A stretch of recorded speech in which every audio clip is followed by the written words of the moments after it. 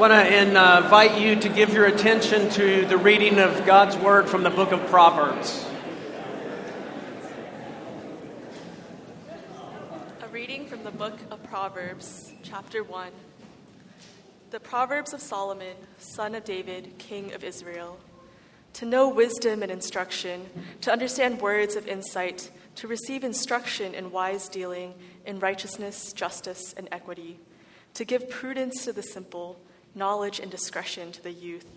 Let the wise hear and increase in learning, and the one who understands obtains guidance. To understand a proverb and a saying, the words of the wise and their riddles. The fear of the Lord is the beginning of knowledge. Fools despise wisdom and instruction. Chapter 3, verse 13. Blessed is the one who finds wisdom, and the one who gets understanding. For the gain from her is better than gain from silver, and her profit better than gold. She is more precious than jewels, and nothing you desire can compare with her. Long life is in her right hand, in her left hand are riches and honor.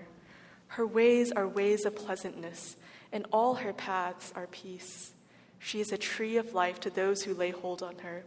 To those who hold her fast are called blessed. This is the word of the Lord.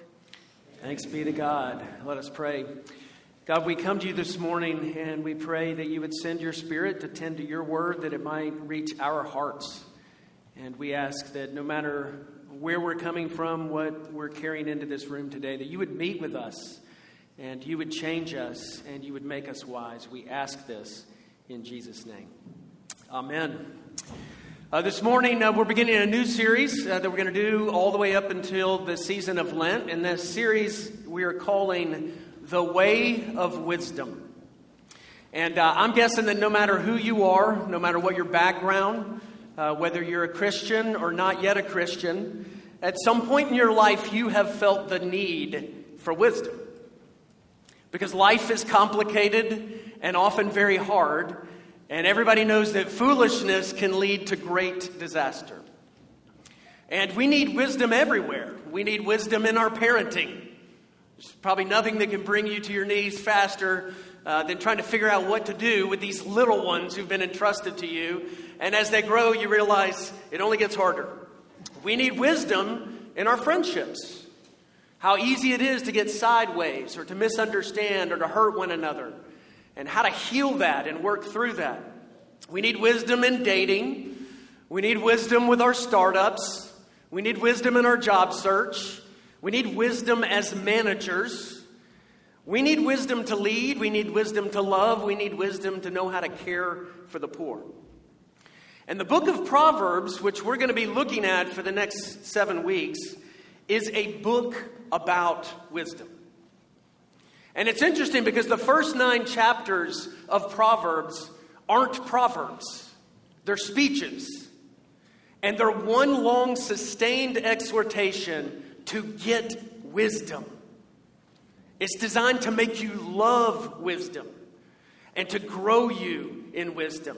And of course, Proverbs isn't the only book in the Bible that's about wisdom. Ecclesiastes, for example, is another one, and often it's helpful to compare the two because they're very different. Ecclesiastes rubs your face in the emptiness of pleasure and power and fame and success and the inevitable frustrations of life in a fallen world. And it says you cannot avoid these. You cannot escape these frustrations. You can't outwit them. They will get you eventually. And worldly wisdom, the wisdom of the scholar or the expert or the guru or the savant, will only take you so far.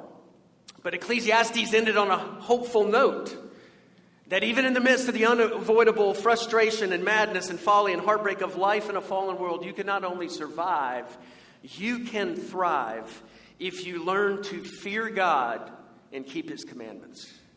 And Proverbs begins where Ecclesiastes ends, with the fear of the Lord. Now, I want to talk a little bit about the book of Proverbs, and this is always hard when I'm always asked to do the introductory sermon because there's so much to say to prepare us, but I'm going to try to break this down in a few ways that will hopefully get us ready for listening to the book of Proverbs well.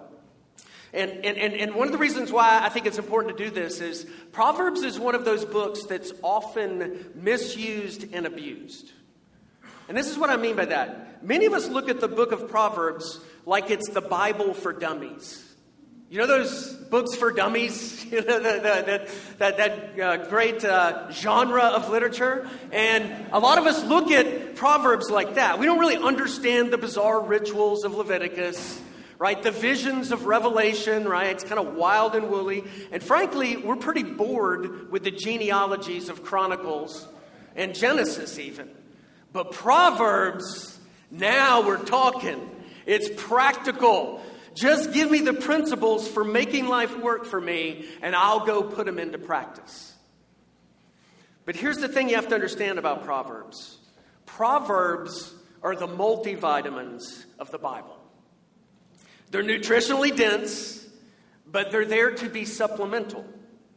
If you take them in place of eating meals, you malnourish yourself. And this is why a thriving spiritual life cannot be sustained on the book of Proverbs all alone.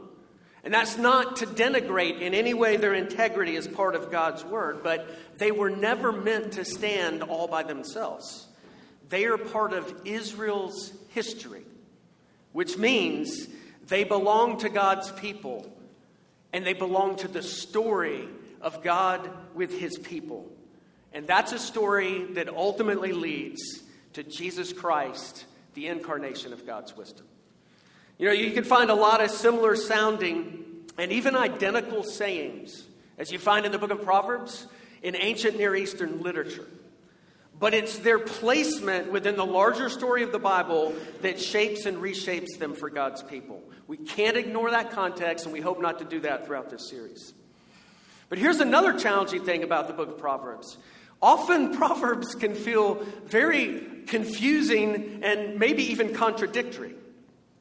When I was in seminary, one of my professors made us try to outline the book of Proverbs. And we had a little bit of hope when we were working our way through the first 9 chapters. Some of us were feeling pretty good about ourselves.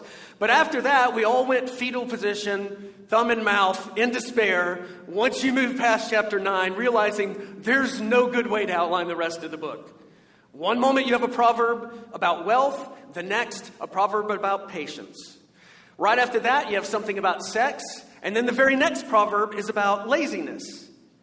And what you realize is this professor was trying to make a point. Proverbs, after chapter 9, comes at you just like life, unexpectedly. Think about it. You wake up in the morning and you say, I'm really going to try to work on not being fearful today. But what you discover pretty quickly is what you need to be working on is not being hateful to all those horrible people who are ruining your day. You never know what the day has in store for you, just like you never know what proverb is going to come next. And here's something else that's difficult, is that sometimes it seems like the proverbs right next to each other contradict themselves. So there's a famous one in chapter 26, verses 4 and 5, and it goes like this. Answer not a fool according to his folly, lest you be like him yourself. Don't answer a fool according to his folly. What's the next proverb? Answer a fool according to his folly, lest he be wise in his own eyes. Do not answer a fool according to his folly. Answer a fool according to his folly. Which is it? Well, that depends. Sometimes you need to do the one, other times the other. And it actually takes wisdom to know which gets the green light. This is why you can't read Proverbs like it's just an instruction manual or a how-to book. It's only by taking in the whole, in the context of the whole story, that you actually become wise enough to know when it's the right time for any one of these to do its work in your life. And here's the big idea, and I want you to hold on to this through the whole series. God is far more interested in making you wise than he is in telling you exactly what to do in every situation that you find yourself in. The book of Proverbs is proof of that. All right, so this morning we begin a journey of growing in wisdom. And I have 3 questions about wisdom I want us to ask. And those questions are, what is it? Why is it so important? And how do we get it? And these are my introductory answers from Proverbs chapter 1 and Proverbs chapter 3. Wisdom is the ability to navigate life well. Or to say it another way, it is skill in the art of godly living. Wisdom is supremely valuable because it enables you to flourish no matter what. No matter what the conditions, no matter what the circumstances. And wisdom, this is how we get it, begins with the fear of the Lord. So that's where we're going this morning. So let's start first with this. What is wisdom? Well, wisdom is the ability to navigate life well, or its skill in the art of godly living. Now, there's a whole lot crammed into that statement that I hope we can unpack a little bit. And a whole lot hangs on what we mean by well. But we got to start somewhere. So let's begin with two foundational assumptions. The first is life is a treacherous journey. The world is broken, it's twisted, it's full of frustrations and complexities, and those can overwhelm you at times. No one is immune from that. If you don't have navigational skill or savvy, you're going to get pummeled and thrashed to bits. But the second assumption is this: wisdom is God's gift to help us navigate life well. And navigating life well is all about learning to live in His world, broken and twisted as it may be because of sin, according to His word and will. And that's not just about applying commands. It's about growing into the type of person who loves what He loves, who cares about what He cares about, and has the skill to improvise in all the gray areas and the complex situations that life throws at you. The person who navigates life well in the Bible is called wise. Now let's talk about some of that skill set of navigating life well, because in the prologue to the book of Proverbs, we see that wisdom is multifaceted. We aren't given a definition of wisdom right off the bat, but we're given a cluster of words that describe for us what wisdom is all about. We'll call these wisdom's colleagues, right? Insight, instruction and righteousness, justice and equity, prudence, discretion. I mean, this opening to the book of Proverbs, it's like God's big advertising campaign for what wisdom is. And it's this skill in navigating life. And I want to spend just a few moments reflecting on a few of these words. And first, let's look at this word instruction found in verse 2. Growing in wisdom involves discipline. And that word in Hebrew that is translated here in English as instruction, it's a dynamic word that involves training. It's like you don't get this overnight. You got to be trained in it. And it tells us that wisdom is something that is hard won. It comes to the dedicated, people who put themselves under its training regiment, like an athlete, right? You don't go just do a triathlon without training, or you shouldn't, or if you can, that's pretty amazing, right? You train for it, and likewise, gaining wisdom is serious business. Learning to navigate life well involves putting yourself under the authority of God's word and its instruction, and learning from others who do the same. Okay, that's the first little word reflection. Wisdom also involves discernment. Also in verse 2, we have the Hebrew word that is translated understanding or insight. And this gets at the ability to make fine distinctions. The ability to notice the small things that actually make a big difference. See, a wise person knows the difference between tolerance and forgiveness. She sees the difference between sentimentality and real compassion. Learning to navigate life well involves the skill to pick up on things and get to the bottom of things, sometimes very quickly. And we can add to this that growing in wisdom also includes growing in what we might call ethical savvy. If you look at verse 3, it talks about instruction in wise dealing, and it's married to righteousness, justice, and equity. A wise person is able to see what is good and right and fair. These are ethical qualities which make godly wisdom different from simple savvy in human affairs. It's more than that. Learning to navigate life well involves the ability to use your insight for good, not for selfish gain. And then we're going to go on and look at the next word in verse 4, which is prudence. And I'm going to call this cool-headedness. Why do I say that? Because prudence is that skill to be able to carefully consider a situation before thoughtlessly rushing in and just acting hastily.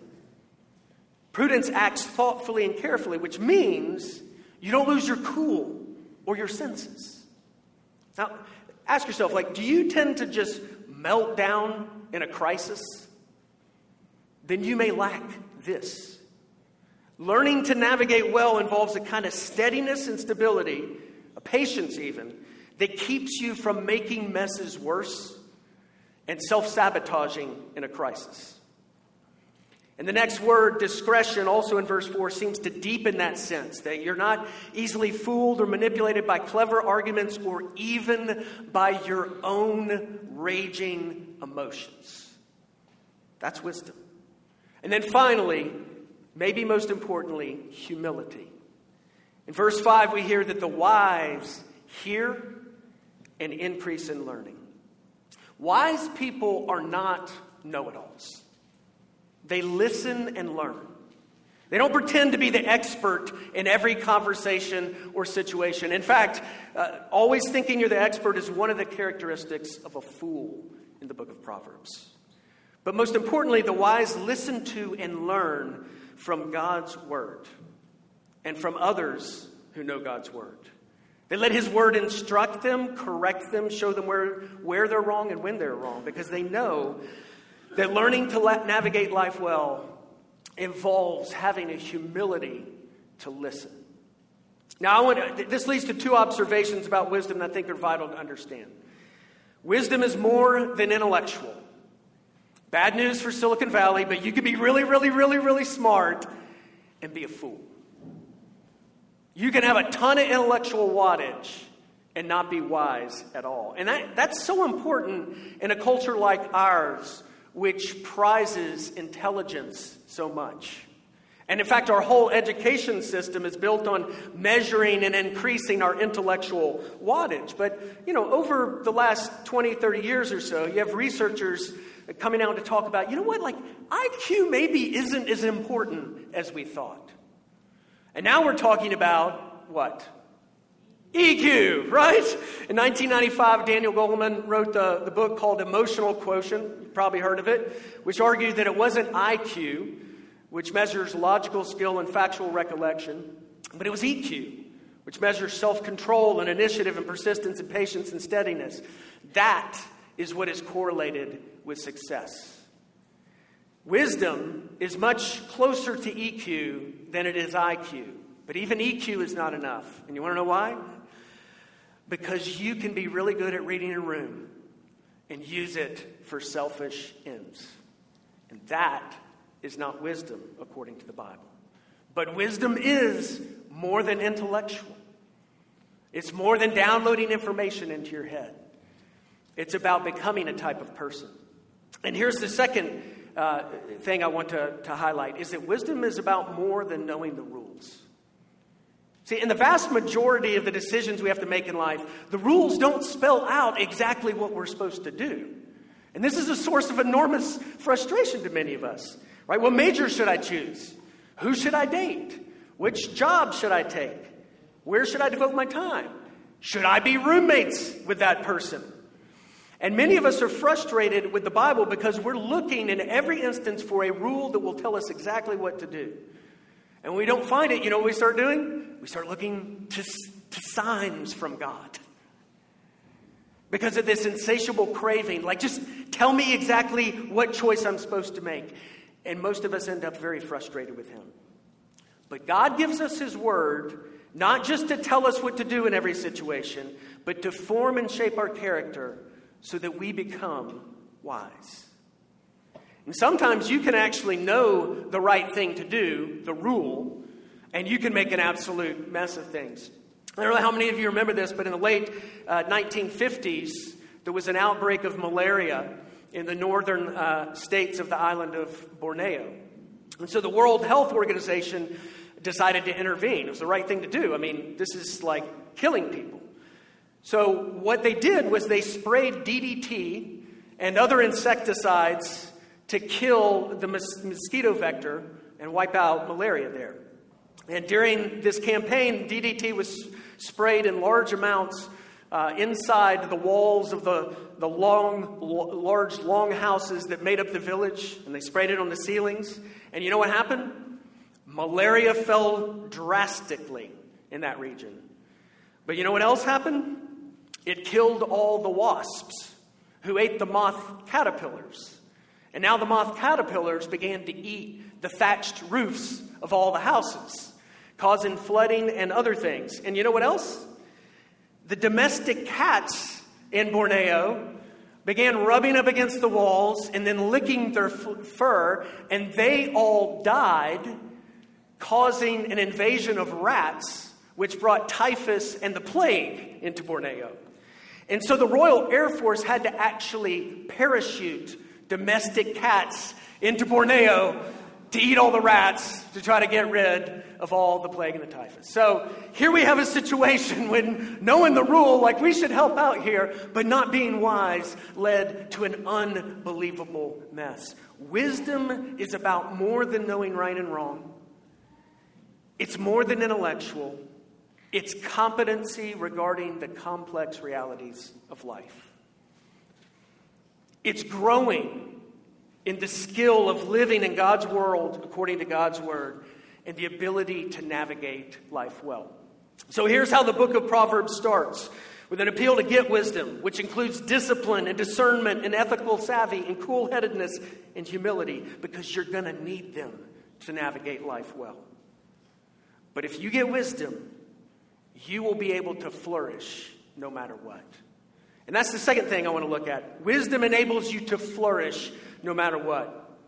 If you flip over to chapter 3, verses 13 through 18, which is the second passage printed for you, we get a poetic tribute to wisdom's value. And these are the words of Solomon, by the way, who had loads and loads of gold and silver and jewels. And he says, wisdom is better than silver and gold. It's worth more than precious jewels. It will make you richer than money ever will. It will bring you honor far greater than fame. Nothing you desire can compare with her. Nothing? Really? Now think about this for a second. We know these situations where you have a kid in a family who has a trust fund. And say that trust fund is worth $10 million. A considerable amount of money. And that money will become available to them when they turn 25. Okay, you're like, sweet. $10 million when I turn 25 years old. But you know two things about this individual. One is they're easily swayed in the moment by their friends. And the second is they hate taking advice. How do you think that's going to go? You're like, it's $10 million. And I'm like, have you paid attention to these stories? This is what Solomon is saying. You don't understand that without wisdom, the wheels are going to come off. No matter how much money you have, no matter how much success you have, no matter how much fame and honor you have acquired, wisdom is what you need in order to do life well. And one of the reasons why you need it is because wisdom gives you the skill to flourish no matter what. Only the smallest fraction of people in the world are able to get their circumstances somewhere near where they want them to be. But no one is able to keep them there. It's just a matter of time before you lose a loved one, or a job, or a friend, or your marriage implodes, or your kids rebel, or you get the cancer diagnosis. And I'm not being cynical here. But you just can't avoid the frustrations of life. But what wisdom does is enables you to flourish no matter what circumstances you find yourself in. Right? We all know people who've had enormous amounts of talent and intelligence and personality and social savvy. and money, and they've made an absolute mess of things. And we know other people who might be less talented, less gifted, less intelligent, less personality, less potential, but somehow seem to be flourishing. Solomon says the difference is wisdom. That's why wisdom is better than everything else. I want you to think about something that you really, really desire. You want your startup to get fully funded. You want your hard work to get widely recognized and rewarded. You want tenure. You want to be loved. You want a happy family with beautiful spouse and 2.5 kids. You want to make the world a better place. You want what you want because you think that by having it, you will be blessed. Solomon says, blessed is the one who finds wisdom. That's verse 13. And those who hold her fast are called blessed. That's verse 18. Nothing you desire can compare with her. And then he drops this little line that wisdom is a tree of life. Now, that's an echo of Eden, the tree of life that was in the garden, which is signaling that wisdom taps into that original design God had for his good world and our full and rich flourishing. It's just that now it has to take into account the fall and all the brokenness it brings. So how do we get that? And here's the last thing. Wisdom begins with the fear of the Lord. You know, that's repeated several times in the book of Proverbs. It's here in chapter 1, verse 7. It's in chapter 9, verse 10. It's in chapter 15, verse 33. And, you know, honestly, it can sound a little confusing. Why would fearing God be the beginning of wisdom? And I think part of the confusion comes from understanding what the Bible means by fear in this context. Because there's a type of fear that drives you away because you're terrified of what someone might do to you or of what might happen to you. We're talking about like fear of strangers, fear of heights, fear of snakes. For some of you, fear of public speaking, right? Stay away, right? That's terrifying. And then there's the type of fear that draws you in because you're in awe and you revere what you're beholding. It's no less unsettling, but it's very different. You know, y'all know that, most of you know that I'm like a diehard rabid Tennessee Vols football fan. And have been all my life. And great year this year, 11-2, by the way. We're coming back. But when I was 6 years old, I had a neighbor who worked for the athletic department at the University of Tennessee. And he brought me into the locker room after a Tennessee game to meet my hero, Willie Gault. Willie Gault didn't have a great professional career, but was widely regarded as one of the fastest players to ever play the game of football. At 50 years old, he ran a 4.440, right? I mean, that's flying, right? 50 years old. Anyways, I'm in the Tennessee locker room, and there's Willie Gault. And you know what happened? I almost wet myself. I was sweating. You know, I was trembling. My mouth was just hanging open, and I couldn't say a word. But I drew near because it's Willie Gault. And Willie Gault looked up to me and said, "Hey, little man, how about some elbow pads?" And threw me the elbow pads that he played with. And you know what I did? I wore them for a year without washing them. Right? Much to the chagrin of my family and the scent that my friends experienced. But I was in awe of the greatness of Willie Gault. And here's what I want you to understand. The fear of the Lord is a life-rearranging, joyful awe and wonder before the greatness of who God is and what he's done. The command to fear God shows up 235 times in the Old Testament. And it shows up 43 times in the New. It's the response required of Israel after they were rescued from Egypt. You can read about that in Deuteronomy 6. It's coupled with love and humble devotion. Deuteronomy chapter 10. It's married to forgiveness. In Psalm 130, verse 4, it says, "With you there is forgiveness, therefore you are feared." And the early church, we are told, spread, walking in the fear of the Lord and in the comfort of the Holy Spirit. Proverbs 14:27 says, the fear of the Lord is a fountain of life. Mary, the mother of Jesus, sang in the Magnificat that God's mercy is for those who fear him from generation to generation. And fearing God was at the heart of what was required in the covenant that God made with Israel. Deuteronomy chapter 10, verse 12, hear these words. And now, O Israel, what does the Lord ask of you? But to fear the Lord your God, to walk in obedience to him, to love him, to serve the Lord your God with all your heart and with all your soul. Do you know what was going down at that moment? God was saying this: I love you. I am for you. I have rescued you. Now I want you to make me the central feature of your life. See, fearing him means seeing him for who he is and your absolute dependence upon him and your need for his grace. It means being so overwhelmed with his greatness and glory that you can't help but stand in awe of him. It means that he and he alone becomes the most central thing in your life. Now, I know some of you might be saying, if the fear of the Lord is so central, why is God always telling us, do not fear? And you know why that is? Because the fear of the Lord is what drives out other fears. We are deeply afraid, people. Look around. Look inside. We are overwhelmed by fears. But it is the fear of the Lord that puts all other fears in their place. This is where wisdom begins. God as the most central feature of your life. And the reason is because wisdom is relational. It's covenantal.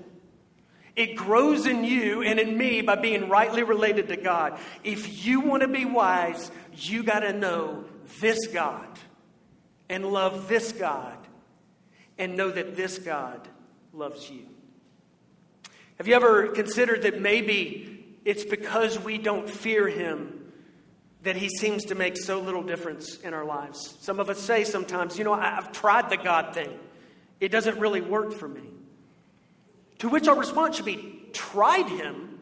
Is he like a pair of pants that you put on, Is he like some face cream? Like, let's see how this goes. Is he a technique you use to see if you get the results you want? No, God is not the conclusion to an argument or an accessory to help us get something else. He is the beginning to all right thinking and living.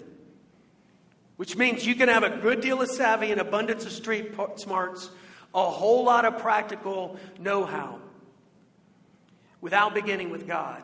But what you don't have is wisdom. You have pseudo-wisdom. Because God is the center of the universe. And if you don't begin with him, you're off on the wrong foot. Now, some of us say, hold on a second. I mean, this just sounds kind of crazy. If God isn't really there, then you're engaging in a fantasy. To which Solomon would respond, but if God is really there, to start anywhere else is madness. Everybody's got a faith view of reality. Proverbs says if you want to be wise, it starts with God. Now you might be asking, why should I trust this God? And this is why the story in which Proverbs is placed is all important, because it is a story that leads to one destination, and that is to Jesus. In Jesus, wisdom put on flesh. It's fascinating when you begin to reflect on the ministry of Jesus with the theme of wisdom in mind, and you read the Gospels, what you find is they're always highlighting this. You see his wisdom in the parables that he tells and how he refutes the religious leaders who are trying to trap him. We're told that even as a boy, he displayed astounding wisdom in Luke chapter 2. But the gospel writers tell us so much more. That Jesus says things like this. Matthew chapter 7, verse 24 through 27. And this is really relevant given the floods that we've just had. And I know some of your homes have been overrun with this. This is what Jesus said. Everyone who hears these words of mine, the Sermon on the Mount he just said, and does them will be like a wise man who built his house on the rock. And the rain fell, and the floods came, and the winds blew and beat on that house, but it did not fall, because it had been founded on the rock. And everyone who hears these words of mine and does not do them will be like a foolish man who built his house on the sand. And the rain fell, and the floods came, and the winds blew and beat against that house, and it fell, and great was the fall of it. Do you see what Jesus just did? He made the difference between wisdom and foolishness pivot on how we respond to him. And that's why he said to the religious leaders of his day, the queens of the earth came to hear from Solomon, but something greater than Solomon is here. The New Testament authors go further. In Colossians chapter 2, Paul writes, in Christ are hidden all the treasures of wisdom and knowledge. Not most, all the treasures of wisdom and knowledge. And what this is adding up to is this: wisdom isn't ultimately found in a program. It's found in a person, the Lord Jesus Christ. And when he showed up, what we found is that he went to a cross. And Paul said that looked like foolishness to the world. But it is the wisdom of God. And in fact, Christ Jesus becomes our wisdom, our righteousness, and our sanctification and redemption. You know, we all want to make life work for us.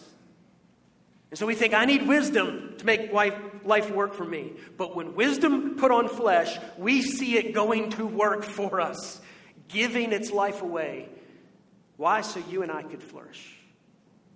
That's why he's worth trusting. Because you know what the sufferings and the death of Jesus say to us? They say what Yahweh said to Israel. I love you. I am for you. I have rescued you. Now make me the central reality of your life. You know, when I was a young pastor, just starting out as a campus minister at Stanford University, I went to summer training. And at summer training, you get all these older campus ministers who are trying to tell you what to do on campus in order to have a fruitful ministry. And we were all out one night at a pub, and they're just prattling on. And honestly, it was overwhelming. I don't know what I'm doing. I don't know how I'm going to do, the next year. I just finished my first year. And they're like, you need to do this, you need to do that, you need to do that. And I'm like, ah! And then this older pastor who had been a campus minister years ago spoke up, and he said, hey. Everybody listen up for a second. He's like, all you first year and second year campus ministers, I want you to remember one thing. What your students need to see more than anything else is a campus minister who believes God loves him. And I've never forgotten that. It has been a ballast in my ministry. It has been a ballast in my life in many tumultuous seasons, because this is what I've come to discover. If you don't know that God loves you, you will never be wise. In fact, you will act like a fool. Because the beginning of wisdom is the fear of the Lord. That life-rearranging, joyful awe and wonder before the greatness of who God is and how he has loved you. Let's pray together. God, we thank you for your word. We thank you that it makes wise the simple. It gives discretion to the young. It is a ballast for our souls, because in your word and through your word, you reveal yourself to us. So God, would you be at work in our lives through your word to make us wise? That we would find in Jesus our wisdom and our righteousness and our sanctification and our redemption. And that he would be the central feature of our lives. Lord, do whatever it takes so that we might navigate life well. That we might flourish no matter what. But most importantly, that we might know you and know that you love us. And we ask all of this in Jesus' name. Amen.